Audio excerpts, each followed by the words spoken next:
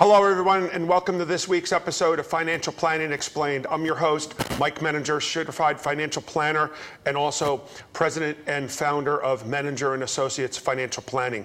In last week's episode, we were talking about the real estate market and how the real estate market has been absolutely insane chaos and going in the right direction. Well, fact of the matter is that, if you're looking to buy a home, in all likelihood, that is going to be the largest investment that you'll ever make in your life for most people.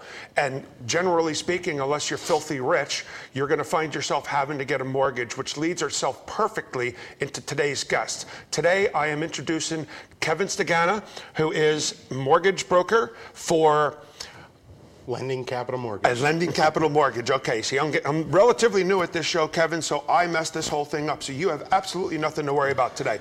Kevin, thank you very much for joining. I appreciate it. Thanks for having me. We're piggybacking on last week's episode where we were talking about the real estate market. Well, guess what? If we're looking to buy a mortgage, that's where we have to come. So tell me a little bit about yourself and your company. So we're a mortgage broker in Lower Bucks County. Okay. We service the whole Pennsylvania area, though, primarily in Bucks and Montgomery and Philadelphia counties. Okay. But like I said, we service the whole Pennsylvania area. We started about 2 years ago. I opened up my own mortgage company because I figured I could offer the customer my own personalized touch to the very unique and the way mortgages are so tough. I figured I could put my own spin on it. And Okay. Well, what makes mortgages tough? So there's a lot that goes into a mortgage. I'm sure there is. Yeah, and I know there is. There is. It's not just, one product fits all. And unfortunately, that's the way a lot of banks think. So, you have to take the client's certain situation and their scenario and find the best product that best fits them, because there is a lot of mortgage products out there. I'm sure there are. And, that's actually whenever I refer people to a mortgage, to get a mortgage, I generally prefer the mortgage broker because it works, and like we referenced a lot of products, my understanding is that it works kind of like life insurance in that, a certain insurance carrier is going to insure this type of person. But I would imagine that the mortgages, if you have somebody who's in a lower credit rating, then they may have to go with this particular lender. But if they're in a high credit rating, they may go with this particular. Is that how it works? That's correct. About how many different lenders or banks or institutions do you represent? Oh, there's hundreds out there. Wow. We work with probably about 20. Okay. 20 different lenders. I got to imagine that you can fit everyone. So, curiosity, how low of a credit score can someone go before they are basically denied? So before COVID, we were able to go down to about 580, sometimes in some cases 550, with a larger down payment. Okay. Now there are some overlays with COVID and some tighter restrictions because the banking they want to be more secure. They don't want to be lending to people that are going to be losing their jobs because of COVID and stuff. Of course. So now, typically right now, until COVID, everything gets better with COVID and the pandemic ends, the minimum credit score is about 620 to 640 right now, depending on which program you go with. So I've had it happen. Actually, when I bought my very first house, we had a situation where my spouse lost her job and it threw a bunch of wrinkles in the gears. Have you ever had a situation where you've had to redo a mortgage and pull one spouse off?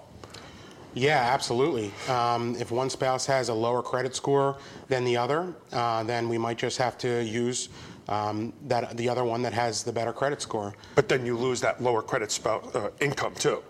Correct. But if the one borrower, the wife or the husband, makes enough money to support the mortgage, we can do that. And sometimes that's more favorable because if they have a credit score, let's say it's 720, and the partner has a credit score at 640, that's a much better interest rate you can get with just using the one borrower, and could result in saving a lot of money per month on the mortgage payment. If you have a couple going in and one's a 720 and one's a 640, they basically assume 640, correct? They go off of the lower of the two middle scores, correct. So let's look at that for a moment. So as you indicated, the lower credit score, and I understand this, and I'm going to try to put it in a way for the viewers. The banks don't like to be owners of properties, okay? They don't like to see an owner of a property foreclose, because then all of a sudden they become the owner of the house. And so what they do is they command for people who have a lower credit score. They want more money down because if they're more likely to default. And so the other thing they do is they also do a higher interest rate for them, don't they? Correct. Yeah. If you have a lower credit score, you're going to have a higher interest rate for sure. Okay. That's interesting. That helps secure them, you know. So a lot of times, as I do financial planning for clients, I have them looking at either refinancing their mortgage and taking cash out, which is a conversation I know we had not too long ago. There's that, but then I also take a look at the debt to income ratio. And the debt to income is, for the viewers, they take the total amount of income that you make on a monthly basis, multiply it by a certain percentage, and that's how much you can afford.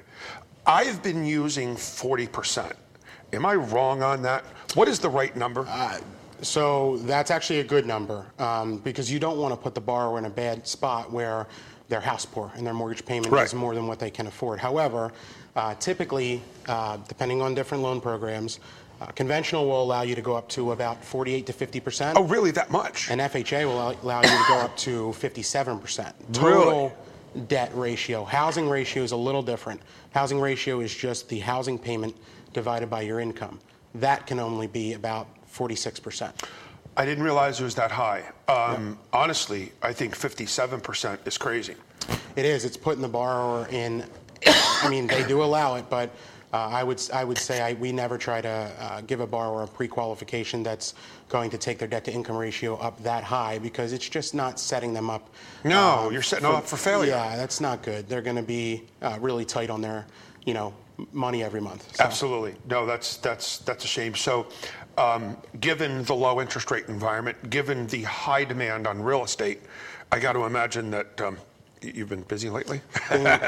Things are very busy. Yeah, I figured very, very busy. I figured that. So, and one of the things I recently did is I recently refinanced my mortgage, and I took it from a 30 to a 15, got a ridiculously low rate. Yep. Okay, and believe it or not, my payment didn't even go down that much, which was a nice thing. And so I imagine with today's interest rates, you are getting refis galore. Yeah, refinances are definitely primarily the building up the pipeline mostly. We do still do a lot of purchases. Yeah. But everybody wants to take advantage of the low interest rates right now because people are saving on average $200 to $300 a month, I'd say, per my client base. Absolutely, and I would imagine. I got another question. I know you. I'm sure you do cash out mortgages, but let's say, for instance, I have $200,000 left on my mortgage, and I have $30,000 of other debt, whether it's high interest rate, bad debt of whatever sort that I'd like to pay off.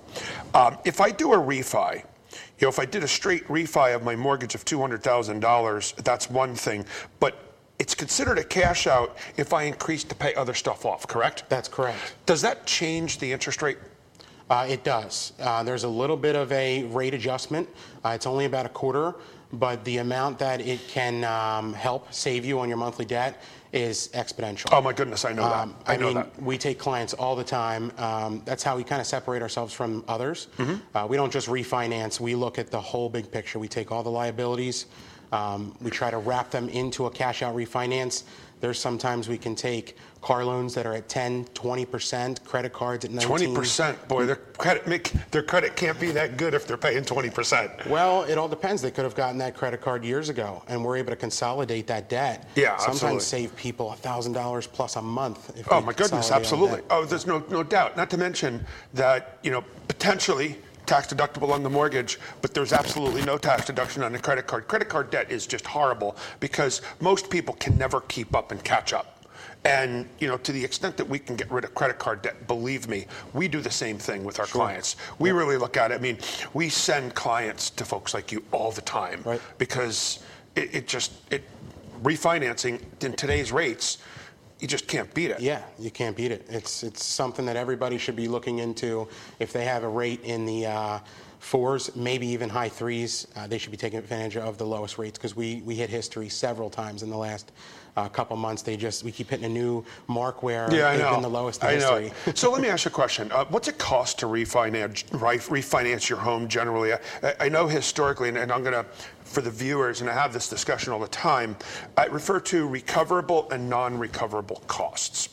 Recoverable costs are, if you have to pay off your escrow, well, you're getting the escrow back. Sure. Okay. And similarly, oftentimes I'm going to refinance and I'm not going to pay, let's say, my August bill, but now then my next payment is in September. Well, I got to pay that interest because I would have paid it anyway. I consider that recoverable costs. The non-recoverable costs are all those silly fees, one of which annoys me to no end, is the title fees. Titles fees, thank you very much. It drives me crazy because if I refinanced 2 years ago and refinanced again, nothing's happened to my title in the last 2 years.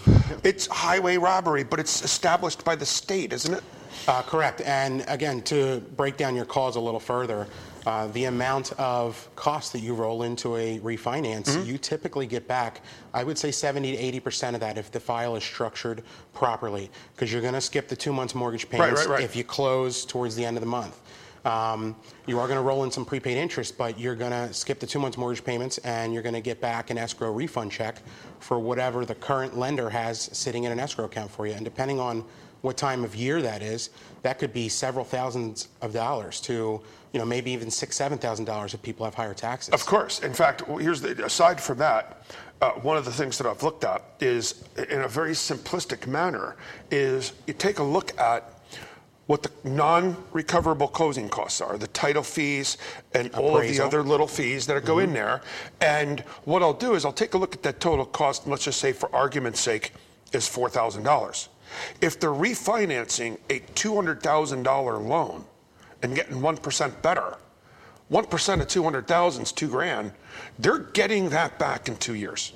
It's actually sometimes a lot sooner, Mike, because the amount of interest that you are paying in that 1% higher each month to the bank instead of to your principal balance is much higher. So if you add up the amount of interest you're saving every month in that payment, plus the amount of that you dropped in payment, it's, I would say if you dropped 1% on a $200,000 loan, you're probably saving $40,000 to $50,000 over the life of the loan. Oh, easy. I want to ask you some questions as to how it relates and what you've observed. I've heard that we're beginning to see lending that are going back to like some of the practices that they were doing in 2007. I'm not saying you're doing that by any stretch of the imagination, but you're in the industry. Are you seeing the industry beginning to give loans to people who shouldn't be getting them? I wouldn't say that necessarily. However, you are correct in some aspect. There are a lot of non-QM banks coming back out. Non-QM? Yep. What is that? Non-qualified mortgage. Okay, thank you. And they are, that's something that Fannie Mae, Freddie Mac, FHA, USDA, they will not purchase. So that is just a private investor doing a loan for someone that maybe can't get approved with a regular government or Fannie and Freddie Mac loan. Some of those loans include, they'll do like bank statement loans, where they no credit score qualifying, no income. They'll just look at bank statements for the last 12 months, and you could get a loan. And so that raises a question. So what happened in 2007 and 2008? What the banks were doing is they were doing all of these loans, these crappy loans, yes, and then they were packaging them up and selling them to Wall Street. Then Wall Street was then doing something and then packaging it up, and it finally, it's like musical chairs, it finally came to an end. I felt as though one of the solutions to the problem is if you lend me $200,000 for the mortgage, you're sitting on it and servicing it. So in that particular instance, if that bank is giving that lousy loan, or the one who is not very qualified, the non-QM, Are they eating it? In other words, if that person goes and defaults, is that bank going to be the one responsible for it? Yeah, I'm sure there's some type of insurance backup, but I really don't do a lot of non-QM loans. Yeah. I do government and Fannie and Freddie Mac, USDA. Okay. I do those kind of loans. Lots of alphabet soup there. So yeah, I would like haven't for you done to, I'm very interested in understanding because, you hear about Fannie Mae, Freddie Mac, Sallie Mae, FHA, FDA, ABC, CFP, CPI, it's all alphabet soup. I'm joking and laughing with it. But fact of the matter is like, what is it? I mean, USDA, I think USDA is putting a stamp on my piece of beef that I'm ready to throw on the grill tonight. So what does the USDA have to do with mortgages? USDA will write mortgages for consumers in rural areas. Okay. They will allow for 100% down payment, or 100% financing. So Really? Zero down payment. Do you have to qualify for that? Like a certain qualification? There are qualifications. So you can't make over a certain amount of money per household. Okay. And again, it has to be in a certain rural area. It can't be anywhere like in the city of Philadelphia. Okay. Telford, Sodderton are major areas. Some parts of Doylestown. Really? Doylestown? Percy, yeah. Well, I mean, there's some nice territory out there. Sure. But so what does the bank do or the USDA do to protect itself from the risk of foreclosure? Higher rates? No, they have mortgage insurance just like the FHA. Right, that's PMI. Yep. Right, okay, but how much is PMI? I think they changed. It's like 0.085% or something like that? That's correct. What is it, 0.085% of, if I have a $100,000 loan, that's $850 a year, which is about $70 a month. That's how it works? That's about right. Okay, yeah, well, you know what? And then my understanding is that once I reach a point where I have 20% down, I can apply for. That's with a conventional loan. With an FHA, USDA, or government loan, that is not the case. What is the case? You're going to pay. Upfront? No, upfront and MI every month, and you're going to pay for the life of the loan. The life of the loan, no matter what. So the goal is to get, if someone is, if at that time an FHA loan, USDA, VA loan fit. Well, VA loans aren't going to have mortgage insurance. They're great loans. Okay. All loans are great. But if you get put an FHA or USDA loan up front with a low down payment or no down payment with USDA, the goal is after 7 to 10 years, once you have 20% equity in your home, right, is to refinance into a conventional loan. Oh, you have to refinance. Okay. That's the goal, so that you do not have to pay mortgage insurance. Yeah, but then when you refinance, then you have to pay all the closing costs and everything else, and you run the risk, especially today. If you're getting this ridiculously low rate, which, by the way, ridiculous is good. But if you're getting this really low rate today, and 7 years from now, I'm at 80% loan to value, which means I have 20% down. I don't want to refinance at 4% or 5%. That's backwards. Yeah, that's unfortunately that's the market. If rates aren't favorable for you to refinance, then you just gotta wait. Suck it up and eat the 8.85%. All right. So that applies to USDA and FHA, all USDA and FHA loans? Correct. They're all going to have mortgage insurance. All right. And so is FHA loan, is that the one where you have to put 3.5% down? That's correct. That's the minimum down payment. You can put down more, but that's the minimum you're allowed to put down. Okay. So if I then wanted to go to conventional, then that's where I have PMI only until 80%. Correct. 80% LTV. So why wouldn't I go to conventional instead of FHA? Because, well, if a borrower is qualified, there actually are low down payment options for conventional, as low as 3%. Really? Yes. Again, there's income restrictions, but if a borrower fits a conventional program, and we can get them into that program with 3% down or even 5% down, then that is the program we will typically advise that they go after. It sounds like it because, particularly with today's real estate market,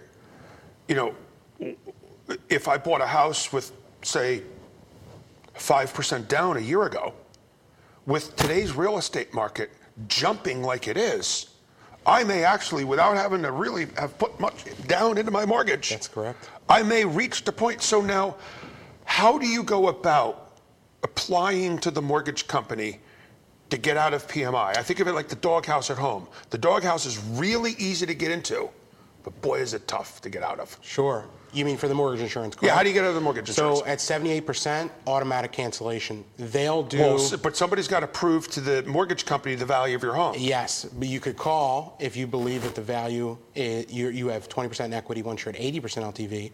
You can actually call and request them to do a check to see if they can get rid of mortgage insurance for you.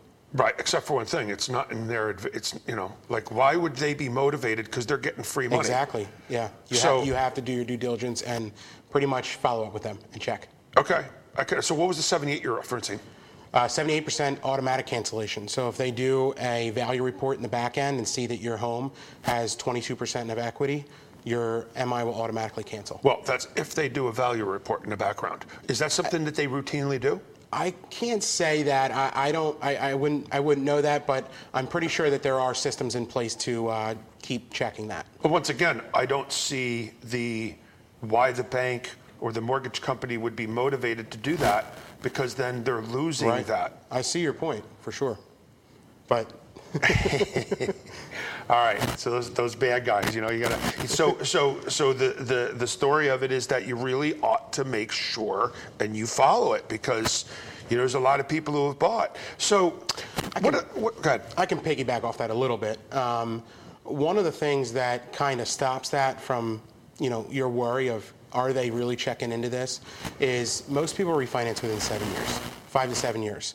That's actually statistically proven. So.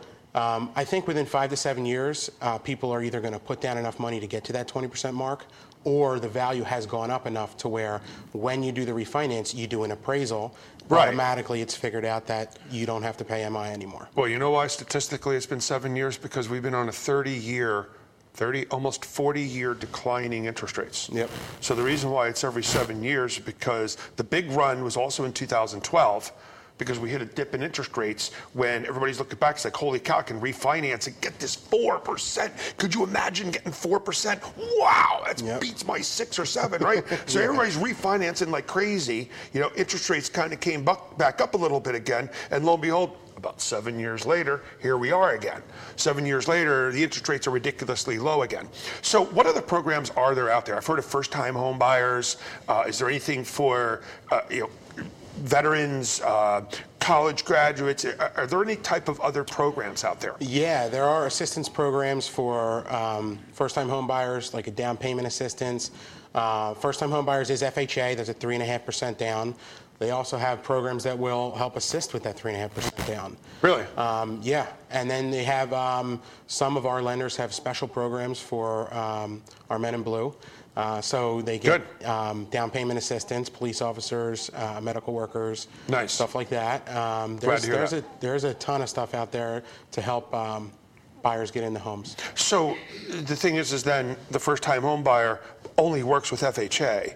And just as we discussed a little bit ago, it doesn't sound like the FHA is the best program. Why would I look at it, and I'm looking at it, I suppose, from the PMI perspective, that FHA stinks, but conventional is good. Why would somebody go FHA? Is it because they lower the standards for income and credit score? I'll give you a perfect example. Yes, that is correct. And also, some people don't have 5% or 10% down payment for a conventional. They can go down to 3% on conventional, but there's an income restriction. So usually if there's two borrowers, typically we're seeing in our area that their income is too high for the 3% down conventional program. So that gives them really one or two other options to go USDA, but they have to be in that area that's eligible. Or we can stamp them on beef. Or an FHA, or an FHA loan. But like I said, FHA loans are great for first-time home buyers. Right. There's a ton of first-time home buyer programs. So as long as their income doesn't get above a certain level. If their income's above a certain level, then they can't go FHA, right? Well, that's conventional. Okay. They have a conventional 3% down first-time home buyer program. Oh, okay. That's amazing. Low mortgage insurance, rates are really low, and 3% down payment option. But there's an income restriction. You can't make over a certain amount. They have different counties have different limits. But in our area, I think it's about $76,000 or right in that range. Okay. So typically, we're seeing two borrowers wife and husband or, Right. or a couple, Right. is they're usually over that amount, and that has to push them either to a 5% down or an FHA 3.5% down. And the other thing that pushes people to FHA instead of conventional is first-time homebuyers usually don't have a large down payment to put down, right? Right, exactly. So they have to pay closing costs and their 3.5% down payment. And FHA allows you to get up to 6% seller's assist from the seller. Okay. Conventional only allows 3%. Right. So if you can get 6% assist from a nice seller who's feeling, they want to help out, then you could typically get into your loan with only putting down the 3.5%. Wow, that's amazing. So that's why we refer people to people like you, because you know all these ins and outs and the FHA and the 3%, 6%, the conventional and good, bad, and everything else like that. I mean, this is all really Mike. good stuff. Thank you very much. I'd like you to take a minute and look into the camera over there. Tell people how they can get a hold of you. Yeah, I'm Kevin Stegana from Lending Capital Mortgage. We're in Lower Bucks County, Newtown, PA. You can get a hold of me on my website, lendingcapitalmortgage.com. My phone number is 215-776-8980, or my email is my last name, Stegana, STEGENA, @outlook.com. Or you can visit us at 12 Penns Trail in Newtown, PA. Thanks for having me. All right, Kevin, thank you very much. Absolutely a pleasure. I appreciate it. I learned a lot. I hope Mike. the viewers learned a lot. So here we are. Last week we were talking about the realtor, but now we're really talking about the mortgages. The mortgages represent the single largest purchase that most people will buy during the course of their lifetime. We are at an absolute low in interest rates, which, as we talked about last week, this is what's raising the price of real estate. But the fact of the matter is that I am a firm believer that you bring in somebody who knows what they're talking about and can drive you to the right place. Way important to understand how the mortgages work, what you can afford, the interest rates, how the PMI works, which, can you get out of it after you reach 20% down on the house? Do you not get out of it? And all kinds of different ins and outs. Certainly as financial planners, we're able to guide our clients, but when it comes down to the nuts and bolts, that's where it really comes down to. You need to have someone from the mortgage side who really understands what the whole process is and has the ability to be able to guide you through what I refer to as the gauntlet. So again, I'm here to be able to provide you, the viewer, as much possible information as we can provide. And as your host of Financial Planning Explained, Mike Menninger, Certified Financial Planner, I look forward to seeing you next week. Thank you for viewing. Yeah.